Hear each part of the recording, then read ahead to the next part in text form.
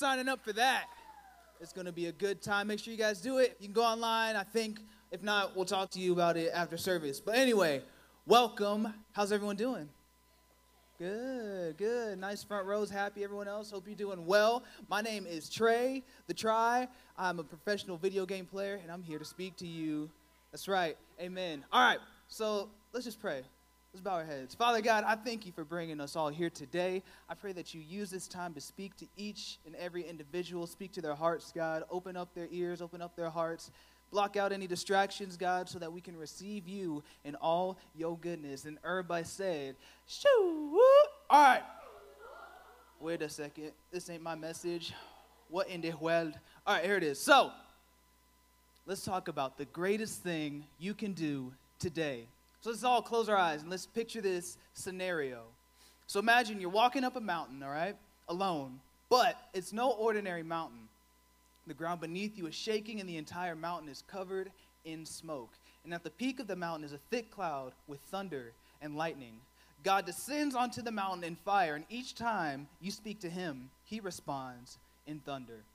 So now you can open your eyes from that, and what we just heard, or what you guys just imagined, that's exactly what Moses experienced, and it says that in the Bible. So what we just imagined, Moses actually did that in real life, and now I just want us to compare that to the last time we were in prayer. Just picture that. Imagine what we just looked at, and then try to compare that to the last time you were in prayer, you had time with God. Would you describe it as being distracted, or something ordinary, or something you felt like you had to do just to get in that time with God? And I doubt in any such way Moses was thinking that when he was going up that mountain.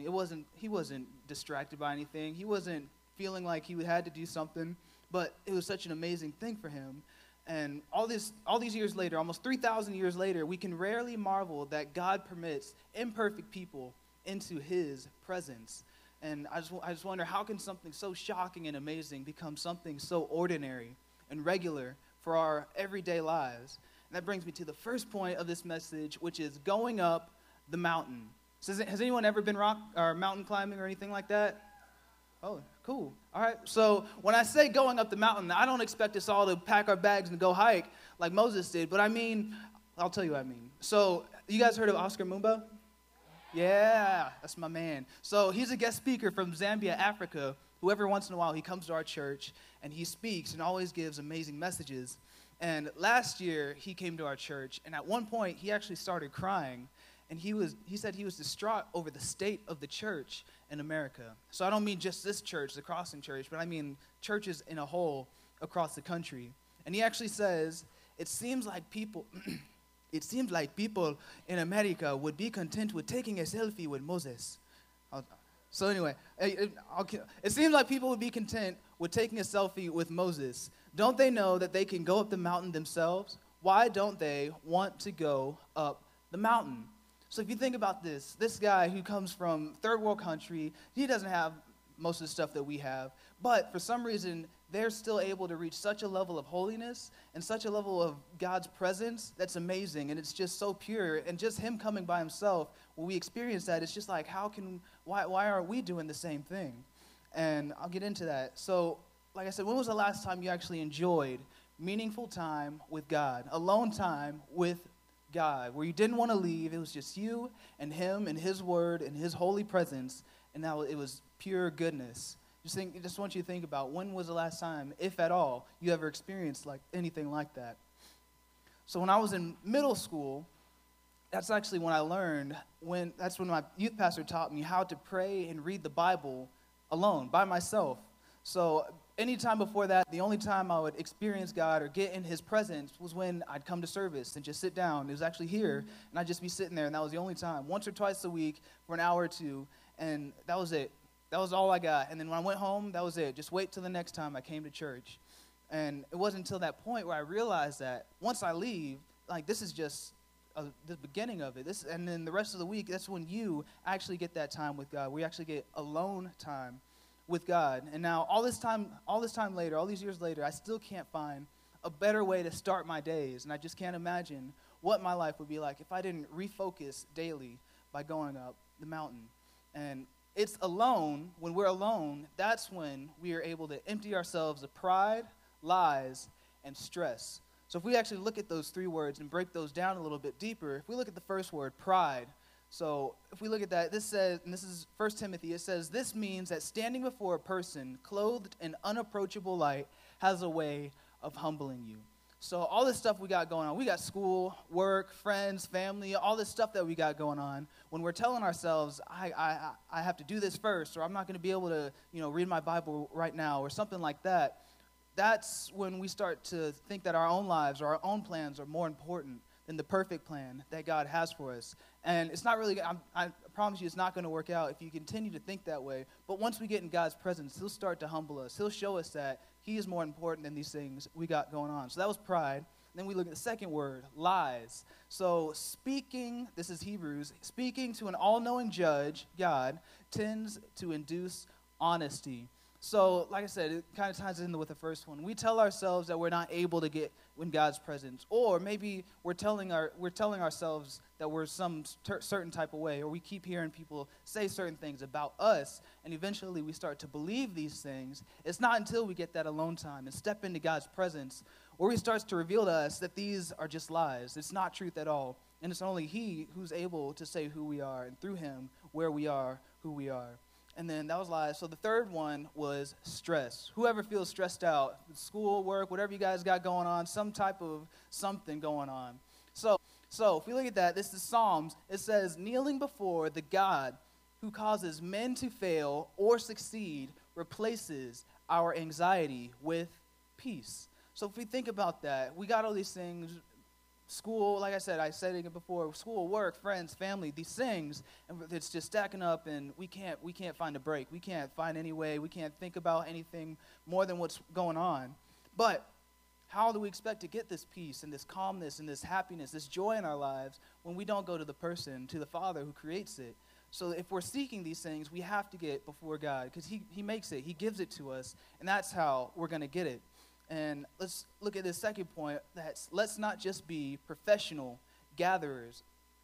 So we often spend we spend all this time and effort gathering believers together, and we become experts, actually, at gathering Christians around all these great bands, all this exciting stuff. We got games, a cafe, a gym, all these things, and we're so super blessed to have it. Do not get me wrong on that. I'm so thankful that we have these things. But where we have failed, maybe, is in teaching believers how to be alone with God. So if we got rid of all this stuff here, this sanctuary, all this stuff around us, the band, the lights, all this stuff, would it still be enough for us to be able to come to God, to come into his presence? If we were here by ourselves, if we were not even here, just outside somewhere, wherever we were, by ourselves, would it be enough for us to say, okay, I'm going to get in God's presence. I'm going to seek you out, Father. I'm going to come to you. Or does this stuff become a distraction? Is this what we're coming for? And it's not like this stuff's bad at all. I love this stuff. I'm so thankful to have it. But this can't be the reason why we come to church. Of course we want to have fun, hang out with our friends, have a good time. But God still has to be at the center of it all. And this brings me to an author named Dietrich Bonhoeffer. That's how it's good. All right, Bonhoeffer. And he writes in Life Together, he says, whoever cannot be alone should be aware of community. Such people will only do harm to themselves and to the community. Alone, you stood before God when God called you. Alone, you had to obey God's voice. Alone, you had to take up your cross, struggle, and pray. And alone, you will die and give an account to God. You cannot avoid yourself, for it is precisely God who has called you out. If you do not want to be alone, you are rejecting Christ's call to you, and you can have no part in the community of those who are called. So that's a lot going on in that little bit of passage, but let's break that down. The word community is we hear that a lot when we come to church or wherever we're at. We hear that a lot nowadays, but our gatherings can be toxic. And what I mean by that is if they become bad if we don't spend time alone with God. And I've been in many groups, life groups, small groups, outside of church, inside of church, all these things. I've been in so many groups, and the problem is it's not only that we're just giving our insights and they're not as profound as we think they are, but that we're so eager to share our thoughts that come from ourselves. these groups, there's no God in them. We're not spending time outside the group with God. And of course, life group, I keep saying these things, but do not get me wrong. These things that we have, they're here to help us. They're here and they're blessings. But we can't let these things become the focus. If we need God in the center of all these things, or else they become worthless and we can get the wrong mindset. And this brings me to a scripture, Isaiah 55. This is God talking. He actually says, "My thoughts are not your thoughts, neither are your ways my ways, declares the Lord. For as the heavens are higher than the earth, so are my ways higher than your ways, and my thoughts than your thoughts." So what that pretty much means, in the nicest, most godly way possible, God's saying, I'm God, you are not, so don't play God in your own life, or the lives around you, because it's not going to work out. You can't be God. It's going to end up backfiring on you harder than you think and harder than you want. So you can talk to any leader who's tried to do that, because pretty much it's happened in all of our lives. We can testify to you that it's not going to work out.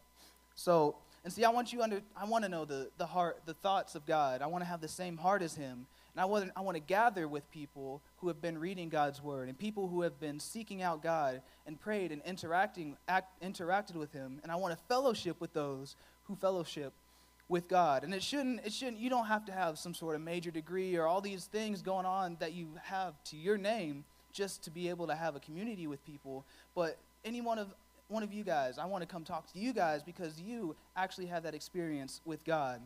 And that brings me to my third point, which is, can you love sermons too much? Now, when I say sermons, what that means is pretty much what I'm doing. Me speaking, teaching, whatever you want to call it, me on stage reading God's word, that's a sermon, all right? So I'll say that again. Can you love sermons too much?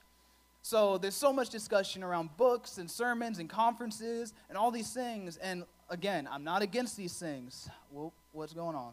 I'm not against these things, but of course, but sometimes I wonder if it's time to shift our focus. So we have to look at the facts. This is an actual fact. American Christians consume more sermons and books today than any other group in the history of the world. So what I mean by that, more people are actually going to church and more people are actually reading Christian-based books and all these things now more than any other time in the history of the world, more than when Jesus was here, more than all these things. So it's just confusing because we ask ourselves, we know that the world's messed up, right? We see the news, all these things going on, all this crazy, horrible things going on in the world. And we ask ourselves, how can the world be in the worst state now than ever before when we're consuming more sermons and books now more than ever in the world? And like I said, now you could argue that without these things, we'd be even worse off. You can just consider that, or it can just be something that we need to shift our focus. They become distractions sometimes. And what I mean by that is these things. I keep saying them. The building that we're in, the conferences we go to, all the stuff we have, we should look at them as enhancements. They're like supplements to our actual relationship with God, but they can't become God itself. What I mean by that is we can't just come to church and then that's it. Be like, all right, I'm good. I listened to a good message, that's it. You can go to a motivational speaker, but that doesn't mean you're going to make it to heaven. But we need to actually seek out God in these things because we use these things to help push us forward and help carry us forward and learn and all these things. But they can't be all that we have. Where we get our growth and our health is that alone time with God. And see, we live in a time where most people have a difficult time concentrating on anything. Is that anybody who has a hard time concentrating? We're doing homework, but that's going on, or I got to do this, but I got to do that. All these things. That's me too. Super distracted all the time. I'm all over the place. And we're also constantly looking for the quickest way to do something. We don't want to take all our time to do something when we can do it another way that's quicker. So when we do these things, most of the time it's fine. But when it comes to God, we don't want to find shortcuts when it comes to God. We don't want to just have that one time a week or one little thing in the morning, whatever it is, and then we think we're good, because that's when we miss out on the opportunities that God has for us. We miss out on those opportunities to spend that alone time, that intimate time with God, and that's where you find the true heart of God, and that's where you find out His will for your life. If you're ever wondering what am I here for, God? What's my purpose? But we're not spending that time with God, then that's where we can actually start to see these things. That's when these things become unveiled to us, when we spend that time with God. So we must learn to be still again. And when I say be still, I don't mean like just stay still. Of course, that can help too. What I mean by that is all these things that's going on in our lives, all the noise, distractions, school, these things, if we just take a time to block those out, we just get rid of them for a second, just for a moment, and we be still in God's presence. That's when we'll see these changes. We'll start seeing things that we've never seen before, experiencing things, feeling things that we've never been able to before because we've been focused on these other things. But now we're taking a moment to just step back and get in God's presence. And see, it was simple for Paul. You guys heard of Paul? Paul in the Bible? Maybe a few people. So he loved being with Jesus. And in Philippians 1, it says, this is Paul talking, "For me to live is Christ, and to die is gain." To live is Christ, to die is gain. What does that mean? So it'd be like, so say you want to go watch TV, but you don't have a TV. It doesn't make sense. Or say you're about to eat food, but you don't have food. It doesn't make sense. But that's what Paul's saying. To live is Christ, but without Christ there is no living. There's nothing there to supply that life for him. Sure, we wake up and live our lives, but we're not alive. Does that make sense? Because God is our source of life. God is our straight, direct source of happiness, joy, life, eternal life, all these things that we're seeking. And without God, without Christ, we don't get these things. So, and when he says to die is gain, that means that when he passes away here on earth, he knows that he still has eternity with God in heaven. So, and also in Philippians, it also talks about, this is Paul again, knowing Christ deeply consumed him. So once again, once we seek these times with God, that's when we'll start to see these things changing. And there's no substitute for being alone with God. When we're in groups, we're in these things, let those be our helpful, our aids, our enhancements. But there's nothing that compares to being alone with God. We need to get into that mindset where when we're not alone with God, we're not going to see these changes.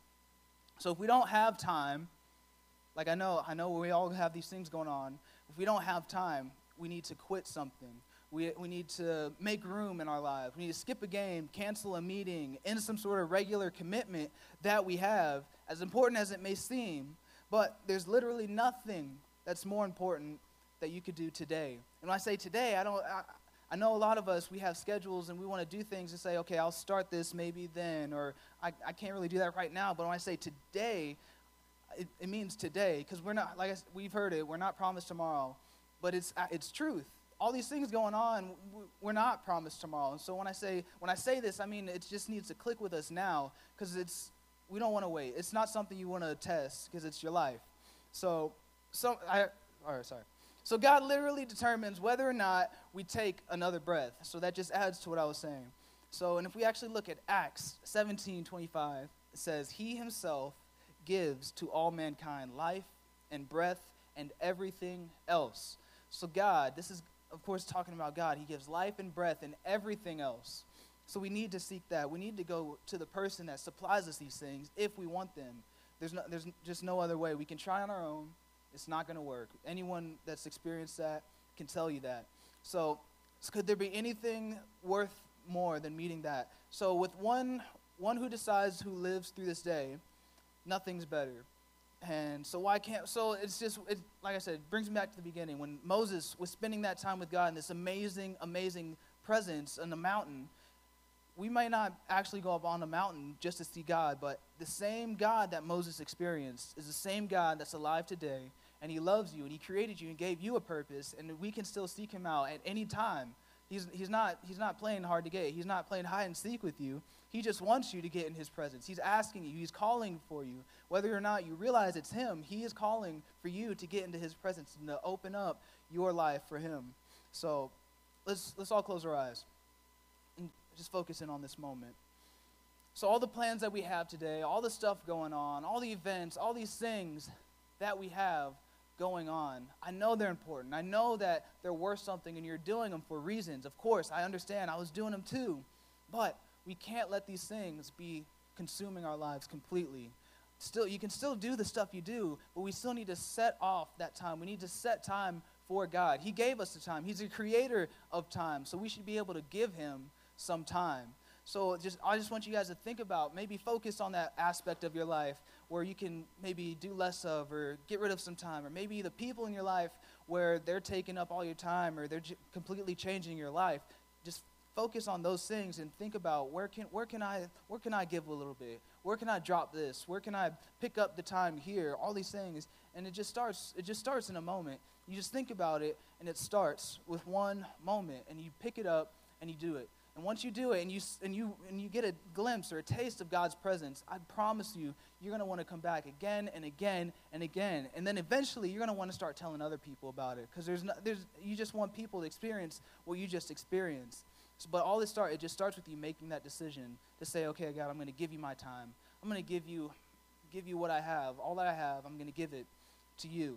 And maybe you've never thought about that. Maybe you've never thought to yourself, okay, I'll give you some time, God. Maybe it just never crossed your mind because you never even thought about experiencing God's presence. Maybe you didn't know that Jesus came to earth and died and rose again for each and one of us. Easter's this weekend, and if you didn't know, that's the reason we celebrate it. That's when Jesus he sacrificed his life. He took up our sins, all our bad, all of our messed up wickedness that we're all born with. There's nothing we can do to avoid that. It's just born with us. That happened when in the beginning of the Bible, Jesus came and he said, I'm going to take up your sins. I'm going to take up what's wrong with the world. I'm going to take it from you.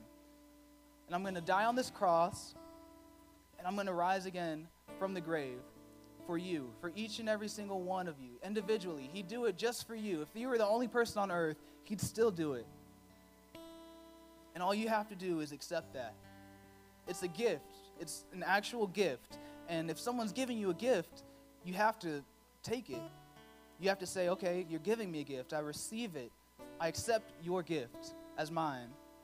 So right now, if you haven't done that before, if you haven't accepted that gift from Christ, if you haven't made that decision to accept what he's done for you, let's all say this together. Everyone here, say, Father God, I thank you and I love you. Thank you for sending your son to live for my messed up